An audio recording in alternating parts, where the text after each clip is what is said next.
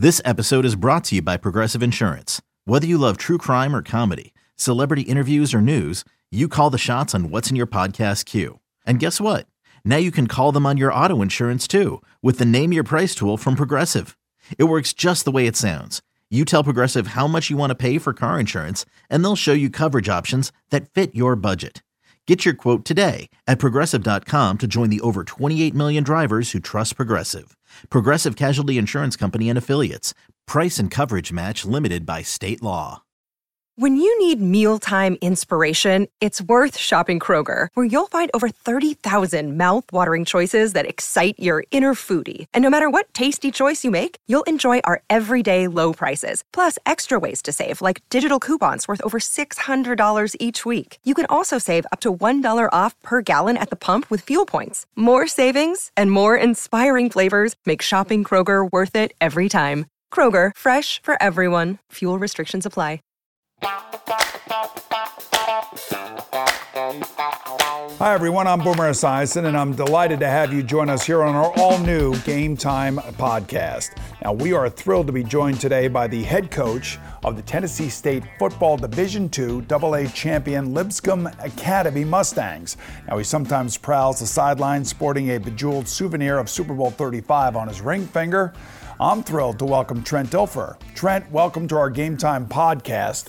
Thanks, brother. So good to be on the show. All right, Trent, concussions, trying to prevent them via more aggressive definitions, roughing the passer dominated the early part of this NFL season. Has the league gone overboard in coddling our quarterbacks?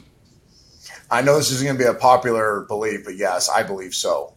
And I can say that at the same time, say I love that we're more careful about head injuries, especially. But come on. I mean, I think one thing that's not being talked about, too, is going to be really hard to compare this generation of quarterbacks to your generation. Your generation, in my opinion, was one of the greatest generations of all time in the history of the game. How do we compare the warriors that played the position? You, Jim, John, Warren, all those guys. How do we compare that generation that stood in there? Troy Aikman's a great example. Stan Humphries, who I'm sure you admire, he would take these kill shots and still rip the ball 40 yards down the field. Like, it's just a different position. Now, if me and you knew that you were never going to get hit, that all you're going to do is have guys come in and kind of tackle you by the waist, we're 245 pounds. I squatted 600 pounds. I could shed some of those arm tackles and keep a play alive and get to the perimeter and create explosive plays. Like, I think that's why you're seeing this game just change. And I don't like that we can't compare Patrick Mahomes to John Elway. I just don't think you can have that conversation. They're playing different games. Now, I'm not taking anything away from these quarterbacks. My jaw drops on how good they are. You're also handicapping, you're handcuffing defenses. Like, the key to playing defense is to cut the head off the snake. It's to take the quarterback out of the game, and in a physical way, not injure him. And to get him off his game. And the way you do that's with pressure. And now we're creating basically a flag football game for the quarterback. You know the NFL about as well as anybody. Now, there appears to be some ticking time bombs out there with Dan Snyder in Washington, Deshaun Watson in Cleveland. How can the NFL diffuse them? Do you think they're going to be able to get through this whole thing with what's happening with the Washington Commanders? No, I'm going to be honest with you. This is where I'm glad I'm not on ESPN anymore. I don't have to study this stuff. I would be lying to say that I've read everything, watched this stuff closely. So I'll speak more from 30,000 feet. I do believe PR is the most important part of the league right now. Like, how they represent themselves to their core audience. And they have to handle this well, because if they lose their core audience by handling it wrong, you're talking about some catastrophic economic ramifications. So, again, without trying to speak as an expert on these particular issues, I do know, and I would say this with a lot of confidence, that the number one thing going on Park Avenue is their reputation and how they represent, how they handle these things to their core audience. It's interesting. Of all the things that you get lathered up about, you said that the 20-hour rule is the dumbest rule in college football. And why do you think it's so bonkers? I actually kind of agree with you, but I want you to explain your point of view. Because if you understand at most colleges what the core demographic is of your team, right? They need football. Football in its nature, the camaraderie, the accountability, the discipline, the hard work that goes with it, overcoming hard things, doing it with one another, buying into something bigger than yourself, sacrificing some of your personal needs for the greater collective of your team, your organization. That happens with time. They need the time with each other. They need to be around one another. They need to grow. They need to develop. You're also talking about careers on the line. You have some incredibly talented athletes playing college football that aren't very good at their craft. If they had more time to develop their craft, they have a chance to earn a really nice living in professional sports. Even if they don't, they have a chance to learn really important principles of hard work and dedication and resilience and grit to push through hard things that will make them better professionals, will make them better husbands, will make them better fathers. And people go, well, yeah, well, it's going to sacrifice academics. That's not true. The higher expectation you put on an athlete in its athletic context, the higher they'll perform in other areas of life. There's still plenty of time in the day. If you were so concerned with the student athlete's academic achievement, then don't let them have PlayStation in their apartment, right? Don't give them Twitter and Instagram. Like those are the things that are taking them away from their academics, not their sport. I've raised 3 Division I athletes. My middle daughter was the National Player of the Year runner-up and a first-team All-American. She was perfectly fine with as much of the athletic rigor it took to be as good as she was with the academic rigor, 3.8 plus, I think, and still had a very vibrant social life. She eliminated the other stuff that got in the way of those 3 things. So I just think it's a crock that limiting the amount of time they can work, get better, develop a skill set, grow into professionals for this because they think they're going to have higher academic achievement. I just don't think that's true. Yeah, I'm going to ask you really quickly. I'm going to ask you about quarterbacks, and you're going to tell me which one you're going to take. It's not for any sort of controversy or any of that stuff, but if you had a game to win, I'm going to ask you about a bunch of quarterbacks. Do you want Patrick Mahomes or Tom Brady to win a game? Tom. You want Tom. Do you want Dak Prescott or will you take Jalen Hurts in a game against each other? Oh, this one's brutal. I'll take Dak with the existing way Kellen Moore is calling offense, not the way he did when it was like, let's throw it 52 times a game. I like this balanced approach the Cowboys are using with Cooper Rush. I think Dak's going to be awesome in that. All right, that's great. We're talking with Trent Dilfer here on the Game Time podcast. And Trent, as we get into your latest gig at Lipscomb Academy in Nashville, you know, there are an estimated 170 former NFL players that are now coaching high school football. I'm just wondering what the special attraction is to all of us ex-football players. Man, there's so much. I'd say the biggest thing, I think you have like these 2 buckets of football coaches these days. And I'm not saying one's better than the other, but you kind of have your ambition coach, where this is a profession to them and they're going to start at one level and perform at such a level that they climb the ladder and get to their ultimate goal. And then you have this group of passion coaches. They do it because the passion for young people, the passion for the game. And I think that's why a lot of NFL players are finding their high school niche coaching because it's so passion driven. Now, some of us get to do it at a very sophisticated level too. You have great resources, you have great players, you get to play at a very high level. But ultimately, this is a passion gig. Every day you wake up, the hair on your arm stands up. You get to positively influence a lot of young people. You get to help a lot of them reach their dreams. If you're playing at a high enough level, you get to help shape and mold young people from a football standpoint to maximize their potential and get what could be up to a $250,000 scholarship. Help them on that road to getting that. So it's very fulfilling. It fills the football bucket, which we all need, right? You need it. I need it. When you're done playing, you still need that football bucket to be filled. But it brings so many other things, to you as a person and to others in the football landscape besides just winning and losing on it. You know, you've said that very few people get to wake up and the hair on their arms stand up because they're excited to go to work, and that's what I've been able to do. And now I assume this has something to do with you coaching a very good football team too, I would think. Yeah, and I don't shy away from that. Like, I do think I crave the highly competitive, sophisticated, multi-scheme, high level of athleticism football. I mean, you play it for so long, then I studied it. When I did TV, you know this about me, it was more than just talking about it. I still studied the game. I was watching tape. I was taking that quarterback lens at looking at the game.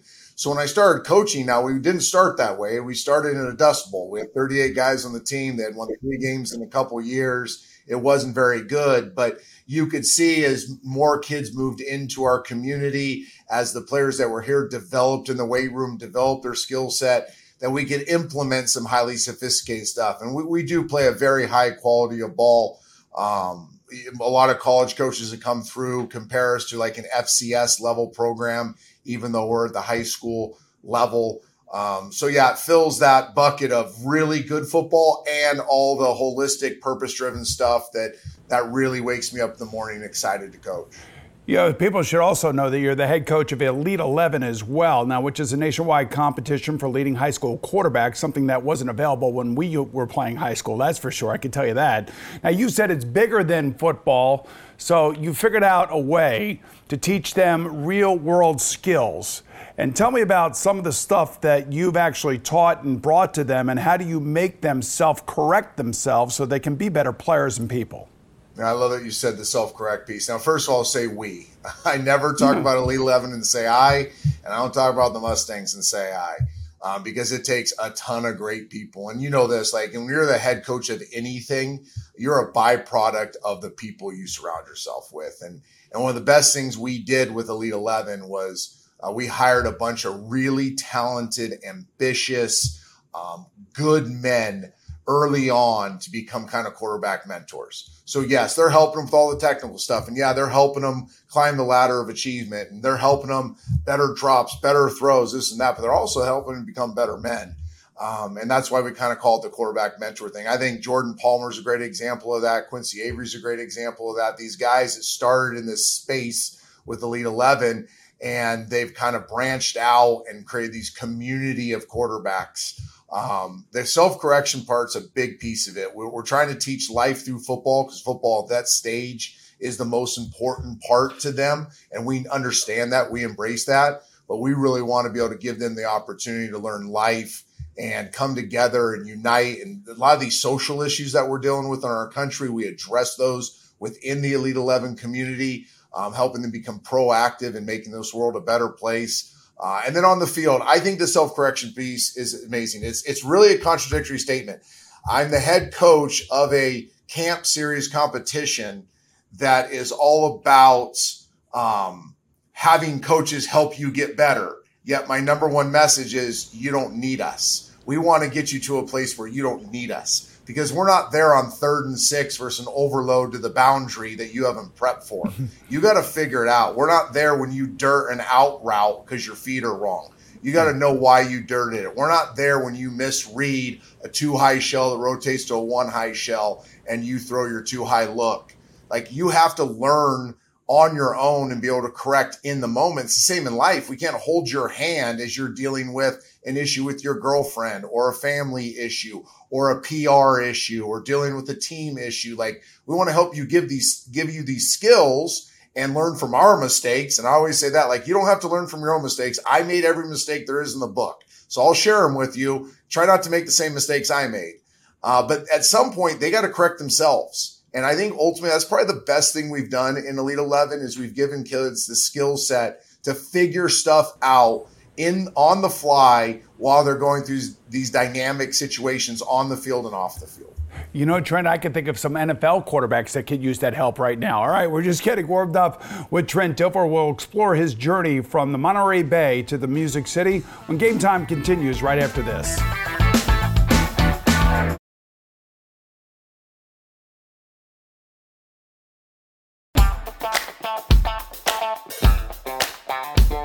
All right, welcome back to Game Time, everyone. You know, when he was in high school, Trent Dilfer's mother, Marcy, recalls he was probably a much better basketball player than a football player, adding that the first time he was named Player of the Year, and when they turn on the TV lights, he was just like a natural. He's always liked the limelight. Now, you were the Santa Cruz Coast Athletic Player of the Year in basketball and golf, but not in football, Trent. I didn't know this. And as I was looking through your bio, I was like, wait a minute, timeout.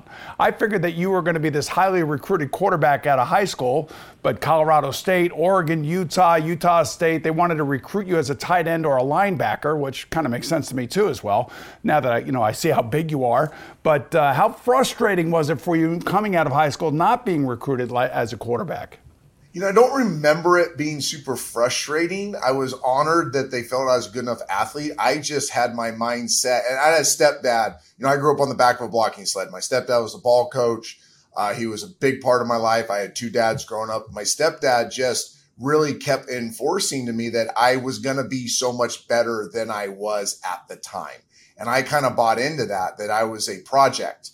And I needed somebody that would buy into the project. So I really wanted to play quarterback. I was not a very good high school quarterback. I was a really good athlete in a small community, running around and making plays, not necessarily playing quarterback. I was a very good basketball player. I could have played at like that Santa Clara level of basketball. And golf, I fell in love with the game of golf. I was a 2 handicap my senior year. So a lot of people wanted, maybe I was be a big, huge guy that hits bombs and plays golf. But I really wanted to play quarterback. It took Fresno State to take a chance on me. And actually, it's a great story how it happened. They were recruiting a quarterback that was number 1 on their list that was in our region. And they were coming to watch him play basketball at our home gym.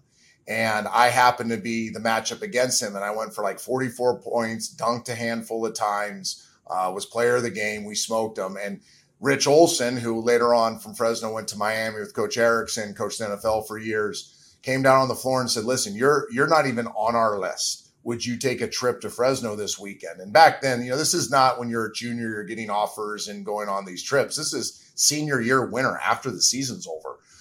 Excuse me.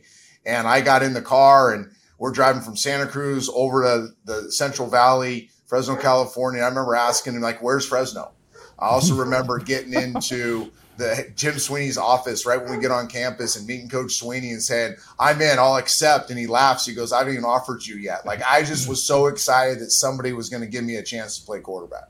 Yeah, he said he saw a diamond in the rough, and according to then Bulldogs head coach Jim Sweeney, he saw more raw ability in you than any kid they've ever had at Fresno State, which is an amazing compliment, and that you had this Schwarzkopf personality when the game starts. What exactly does that mean? Well, I don't know what it means. He used to say it all the time, and I never had the courage to ask him. I know I've always been fiery. It's one of the reasons I admired you as a player. Brett Favre as a player, like these guys that wore their emotions on their sleeves. They're willing to get in, metaphorically a fist fight on the field. Like it was do or die. Every player was the most important player of their life. Like that's just how I grew up, being the son of an offensive line coach. So I was very animated. I was very physical. I was an option quarterback my freshman year. My first touchdowns as a college player were load option plays where I'm running over linebackers and safeties. So I just enjoyed that physical nature of the game, that fiery piece of the game. It's who I was. I actually think one of the things that derailed my career a little bit was I tried to be something I wasn't. I bought into this. Everybody has to be Joe Montana. Everybody has to be Tom Brady. Everybody has to be this stoic, calm, never animated player. And it kind of robbed me of my juice.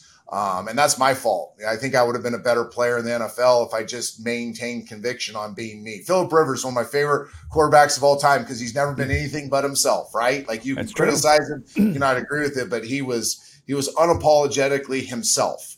And I wish I would have been unapologetically myself in my career, because that's really what made me a really good college football player. And why my teammates gravitated to me so much was because every play was the most important play in my life, and I would do anything for my teammates. Trent, you were a great college player. You were actually the WAC Offensive Player of the Year your junior year, and you decided to come out of college a year early. I spent 5 years at the University of Maryland, and I loved every single year that I was there, and it allowed me to grow up and become more mature before I got into the NFL. Do you regret coming into the NFL a year earlier? I kind of do. It's a double-edged sword. Yes, from an emotional standpoint, I've mentored a ton of kids that have battled this, coming out early, staying another year. And I've usually told them this story that I would have been a better teammate. I would have been a better leader. I would have been a better member of society. I would have been more mature. I would have been more capable of being a CEO of a team if I would have stayed in college longer. Now, we had 19 guys that left that year. We had 19 seniors that were on that Fresno team that was pretty darn good. I was the 20th. We had nothing behind us. There was a concern for my health. We lost the entire offensive line, all the skill guys except one, couldn't stop anybody on defense. Like that, it kind of came down to that. So there was like this logical piece of, do you stay healthy and go now because you're going to be 1 through 7 really was the projection in the draft, or do you stay? And my parents really were pushing me to stay because they knew that I wasn't quite mature enough to go handle the life of the NFL and move across the country potentially. And, I was just newly married to my wife. We're still married 29 years later. More credit goes to her than me. But it's a hard one. If you just forced me to give an answer, I would say I should have stayed. Trent, this leads me to this thing about you and your career, because you played on a great Ravens team for sure, and they had one of the best defenses ever in the history of football. But people started describing you as a game manager because of that defense. Is that a compliment in any way, or is that some sort of insult? Well, I know it's not meant to be a compliment, and it's true. Like, I've never shied away from this. Like, I think actually outside of 94, 95, 96, where I was truly one of the worst players in the NFL, not just quarterbacks, first part of 96, 2000 were the worst years of me playing the position from a physical standpoint. I was not very good in 2000. I was pretty good early on when I took over the job, but I was dealing with some major injuries too, like major stuff that got fixed when I went to Seattle. It took a couple of years, but got fixed. So, yeah, I mean, I truly embraced the management job. Like, I remember sitting there in training camp when I got to Baltimore. And I just come from Tampa, and we were in the NFC Championship game. And I remember sitting with Ray and Shannon and Goose, Harry Swain. I think Stokely was there. We're in this locker room and wherever we were in training camp outside of Baltimore. I said, guys, do you guys know how good you are? Like, yeah, we think we're pretty good. I'm like, no. Take it from a 7-year vet that just came from the NFC Championship team that barely lost to the Rams, or an NFC Championship contender that lost to the Rams. You're exponentially better than we were in Tampa. You're bigger, you're stronger, you're faster. Offense is way better. We have more playmakers offensively. You have veteran leadership defensively, a future Hall of Famer sitting here. Like, this team can be great.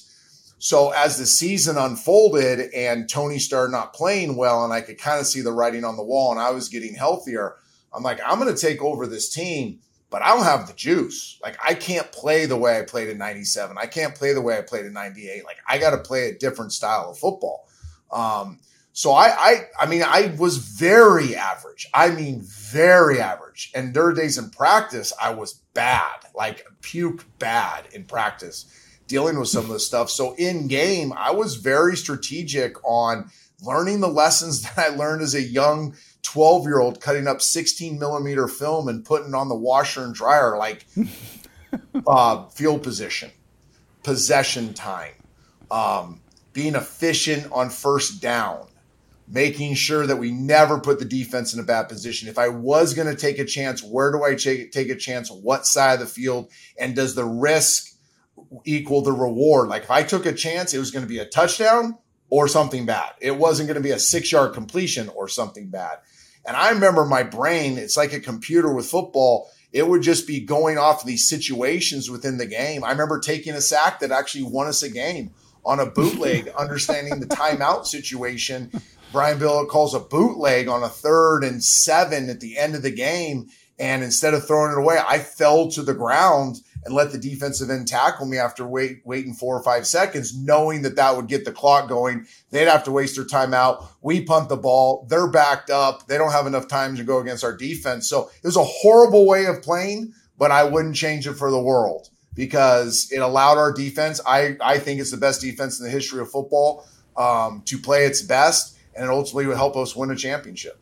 Don't you ever apologize. You guys won 11 straight games when you took over in December, January, and I think actually the end of November that included as well. So don't you ever apologize. I don't ever want you to hear you ever say you're sorry for playing quarterback for that great football team.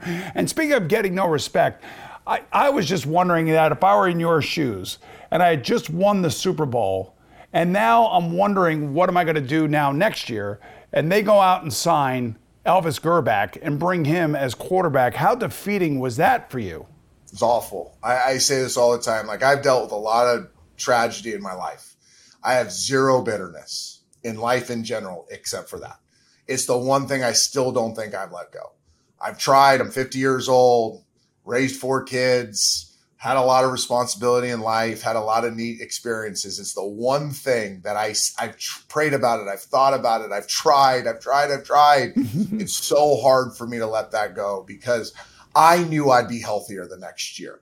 I knew I could get back to where I was playing. I knew offensively we could be so much better, and paired with a great defense, like the chance to repeat, to climb the mountain again, to do something nobody think you could do. Like, I was so excited coming back from Disneyland, like, oh, we get to do this again. And I'll never forget, I'm on my way to the ESPYs to represent the team at the ESPYs as Team of the Year. And I get the call from Matt Cavanaugh, and he's just apologetic in the call. I mean, he was devastated. He's like, trying to know how to say this, but you're a free agent. You're number 3 on our list.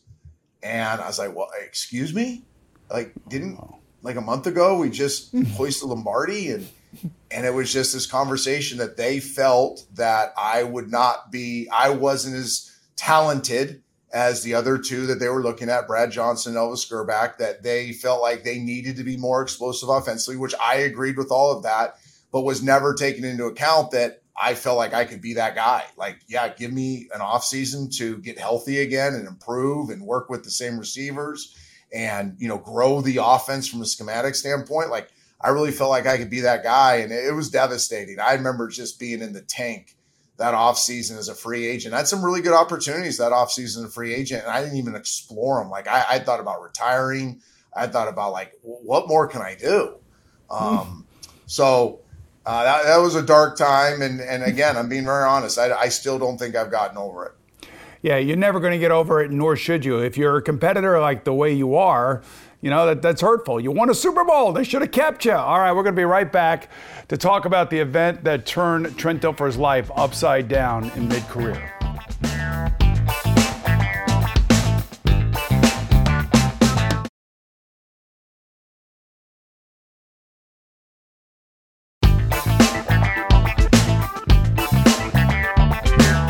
Welcome back, everyone. Now, in early 2003, while Trent Dilfer was still rehabbing a torn Achilles, a family trip to Disneyland was cut short when their 5-year-old son, Trevin, became ill and had an unidentified virus that had attacked his heart.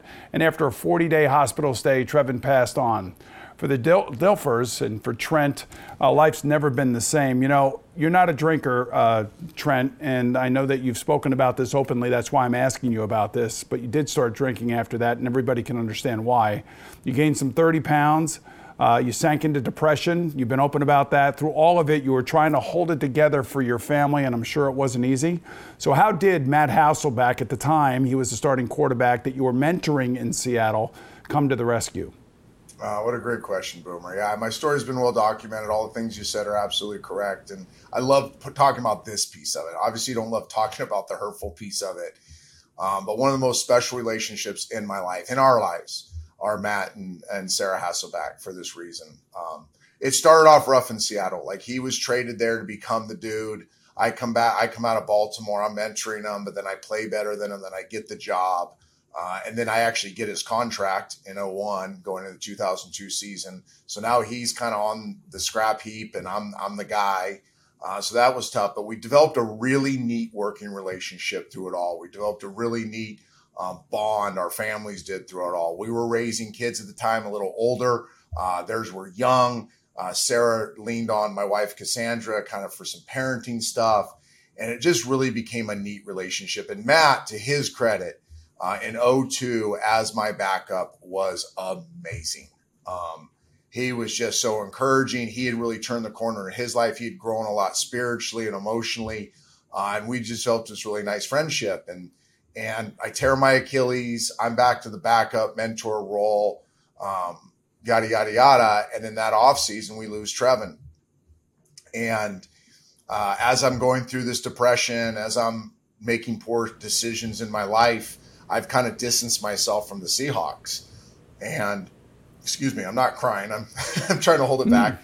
And Matt calls me one day, and I'm pretty offended. You know, I'm like, why are you calling me? I was in a dark place, and I wasn't real nice to him as he calls. And he's like, hey, man, you got to understand something. You got to get back up here.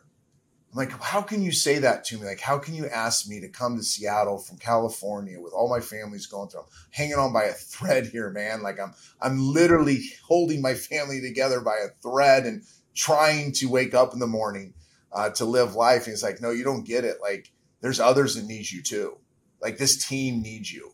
You need us, but we need you. And it was the first time I felt like outside my family, I was still needed. I still had purpose. Yeah, okay, I wasn't going to play quarterback for him, but I was a team captain. I was a leader on that team. I had established myself as some of the moral authority in that organization. And he was like, we're getting ready and we need you. And you need us. Like, you need to be, you're a dude. Like, you need to be around guys. And I've talked to your wife and she's on board with this and your kids will be fine. She's a great mom. You have a great support system. So get up here and get back to life. And I think that was his message, was just get back to life.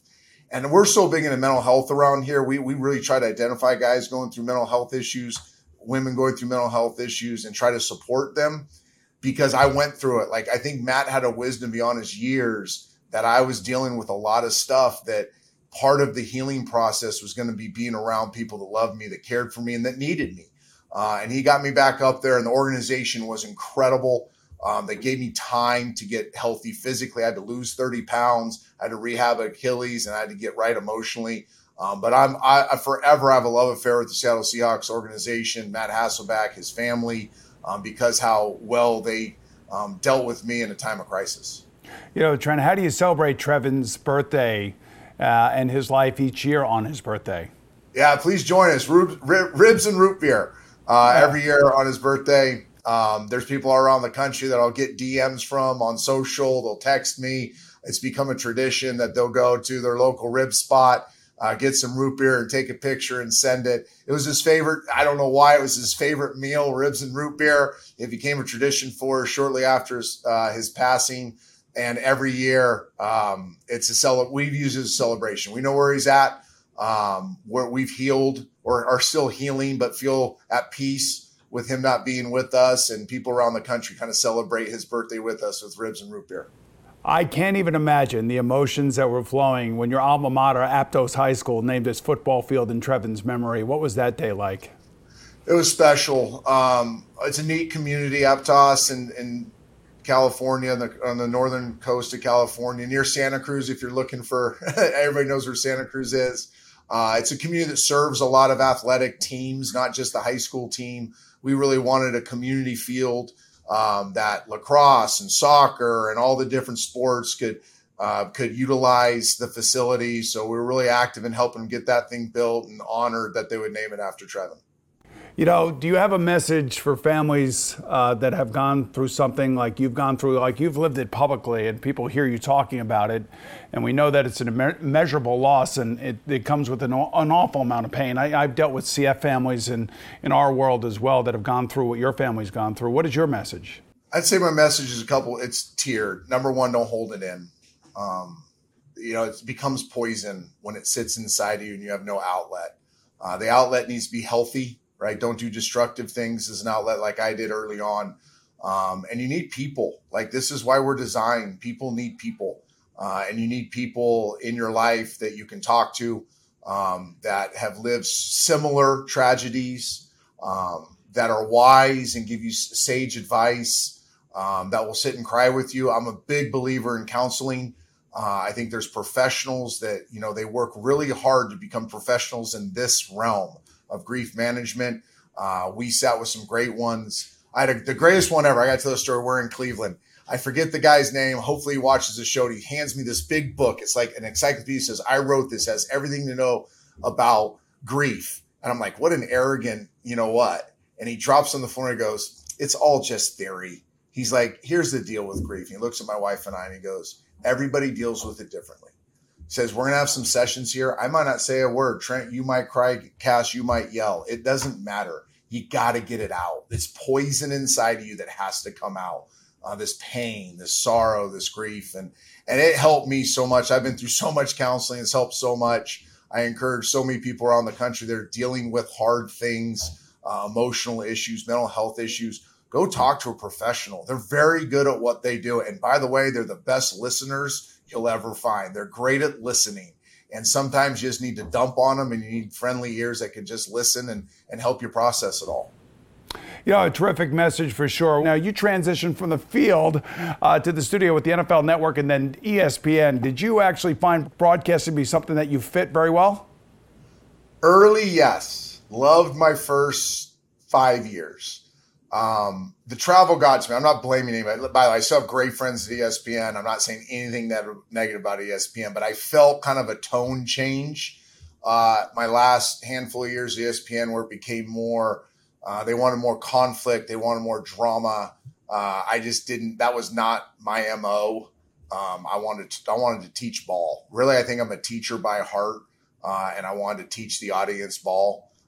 And when it became more than that, or extra, as I would say it, I kind of fell out of love with it.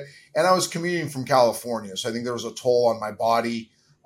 Red eyeing on Saturday night into New York, car servicing up to Bristol, working, getting back in a car, going down to another airport to fly to Monday Night Football on Monday, then flying back to California.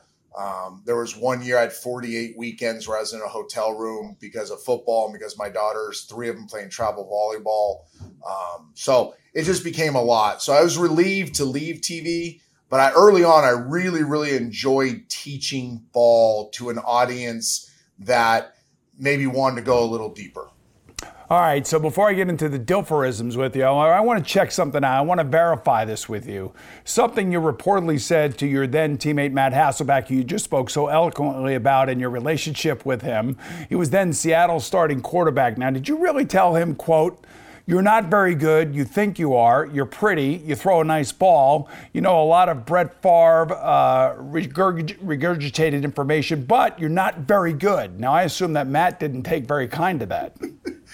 He didn't, but he heard it. I will give him credit. Like, he wasn't playing well, and he couldn't understand why. And I believe we're in Coach Zorn's office late at night one night. And to his credit, we'd have these late night. We grinded now. Like, I taught him how to grind. It was 8, 9, 10 o'clock at night before we'd leave the office sometimes. And we'd lock ourselves in that office and we'd watch tape. And we'd watch our opponent. We'd watch ourselves. We'd watch other quarterbacks and study them. And I just wanted him to really understand that I'm here for you, but I'm also going to tell you the truth. And this is what I know.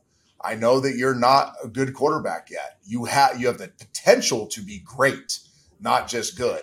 But here's what's going to make you good. And to his credit, he listened. He became an excellent player in this league. Played longer than me, was more successful than me, won a ton of games, got it to a Super Bowl, really had a Super Bowl stolen from him. If you want to go back and watch that Steelers-Seahawks Super Bowl. I think he listened well, and I think he appreciated it down the road once he realized, oh, okay, so it's more than doing what Brett did. It's more than throwing a nice ball. Like there's more substantive stuff to playing this position than what I know of right now. All right, so your most famous ESPN Dilferism is turning a stinky sandwich into an ice cream cone, and I think we all know what that means. So I just want to ask you about a couple other Dilferisms. You quickly tell me what they mean in English, in everyday English, if you will, okay? Okay. All right, so you touched on this before. What is a quarterback who has DQ? What is DQ? DQs are dude qualities. Does a guy come in the room? Is he a thermostat leader or is he a thermometer leader? A thermometer leader is going to react to the room. A thermostat leader is going to change the juice in a room. Dude qualities are also, does he bring the temperament of his team up? Like, can he carry the temperament of a football team? How does he handle locker room issues? How does he handle being the spokesperson for the team? Like general, I'm the dude qualities. There's guys that have it. You have it. Jim Kelly has it. Warren Moon had it. John Elway had it. Brett Favre had it. Kurt Warner has it. I can go down the list of all you guys that were the best at what you did. You all have it. Then you go to these highly talented guys that, oh my gosh, they were top 5 picks. They should have been so successful. What didn't they have? They didn't have dude qualities. All right, so how do you throw a receiver open? That's one I actually stole. Like, I don't know why I get credit for that one. I stole that one. I heard it, I don't know, before I started doing TV, and it made so much sense to me on changing the speed, the tempo of a ball, throwing it where he's going to be, throwing it away from a defender. Typically, it happens in your deep cross game where you're layering it over defenders, you're activating high shell players with verticals, and you're throwing it out to a pocket. Like, you're taking him to the ball because that's the grass he needs to go to. This happens in man coverage all the time. Guys, tight man coverage, but the leveraged player's inside. There's nobody outside, so you throw a catchable ball, a couple bodies outside, and talk to the receiver with the ball, moving him outside. That's throwing a receiver over. But I'm not going to take credit for that one. I can't remember who I stole it from, but I stole that one. I think the 2 best ever to do that are Peyton Manning and Tom Brady. That's just my opinion. All right, so why is arm talent better than arm strength? Yeah, this is interesting. This is one that's kind of been hijacked and everybody claims it's theirs. I came up with that one because I was really frustrated with the narrative that arm strength was so important. I do believe it's important. I'm not taking anything away from arm strength, but I on my list of 1 to 10, it would be 6, 7, 8. And I was talking to an NFL executive, a general manager. This had to have been 2008, 9, somewhere in there. I'm like, we got to teach people what really matters with arm talent. And he said, you just said it. I said, what? What did I just say? And he says, yeah, it's more than strength. It's the talent of the arm. I'm like, yeah, you're right. I'm like, so arm talent to me is, yeah, you can be late on a comeback, double hitch it, speed the ball up, get it low and outside. That's arm talent. That also is arm strength. But ours also arm talent where you can take something off the last second because it's got to go over somebody, or you got to drop it down 3/4 to get around somebody. It's changing the tempo on the ball with the speed. It's throwing guys open. It's that ability. It's a big throw catalog. This is one that isn't talked about enough. There's a ton of guys in college that can throw target routes. Go around, turn around, you're a target, I can throw you the ball. And everybody goes, wow, that's so cool. And I'm like, that's like 8% of throwing in the NFL. What about runaways? What about movement passes? What about off-platform passes? Like, this all fits into arm talent more than just arm strength. So that one, physicality and dime are the ones that I kind of feel are mine. The rest I probably hijacked from somebody else. I got one more for you, and I think that Patrick Mahomes fits arm talent because he can do it in so many different ways. And he also does something that you like to call playing off platform. Is that good or bad? That's really good because, as you know, and now in our era it was a little different, right? 7-step protection, 6, 7 men kind of create a crease for you to throw in. Size matter. Like, you're huge. I'm huge. We're both 6'4" plus 2. Now, when we play 235, 240, I think we're both bigger than that now. But you would have to sit in there and your base was important. You had to step into your throws. We're pumping the ball down 15, 20, 25 yards down the field. Those types of throws. Well, now the game's changed so much that so much of this is spitting out to the perimeter. So much of this, bells and whistles in the backfield, change, misdirection stuff that you don't always get your feet right. And can you still be accurate by being off platform, meaning your feet, the structure of your base isn't ideal. And I think you need to train that. I think another thing too is we found a generation of quarterback that's so much better against pass rush stunts because, they used to do this to me all the time. They would stunt the ETs and the nose games to press the pocket into me because if I couldn't step into it, I wasn't nearly as accurate. Well, if the defense can take away your feet, can take away your base, can take away your structure, shouldn't we train guys in the pocket to still be accurate, to still get the ball to the boundary, to still layer it over a Mike linebacker on a deep cross, to still throw a dig into the window? Well, you do that by saying, okay, I'm going to be just as good off platform as I am on platform. So that was a big point of emphasis I did a study from your draft class all the way to every Pro Bowl, Super Bowl quarterback till 2008. And I found some commonalities. And one of the commonalities I found with all you guys was that in a muddied pockets, when your feet weren't perfect, you were still highly productive. So when we started the Elite 11 and kind of what now has become this nationwide training methodology, one of my points of emphasis when I gave this kind of speech at Ohio State to a bunch of people was we have to now train the quarterback to be as accurate, as efficient off platform as they are on platform. Hence, there you have it, ladies and gentlemen, a man who loves ball. Our thanks to the great Trent Dilfer for joining us today. I'm Boomer Esiason. I'll see you again real soon right here on Game Time with Norwegian tennis sensation Casper Ruud. Oh, that was great. I just actually learned so much more about football that I didn't know. It's unbelievable.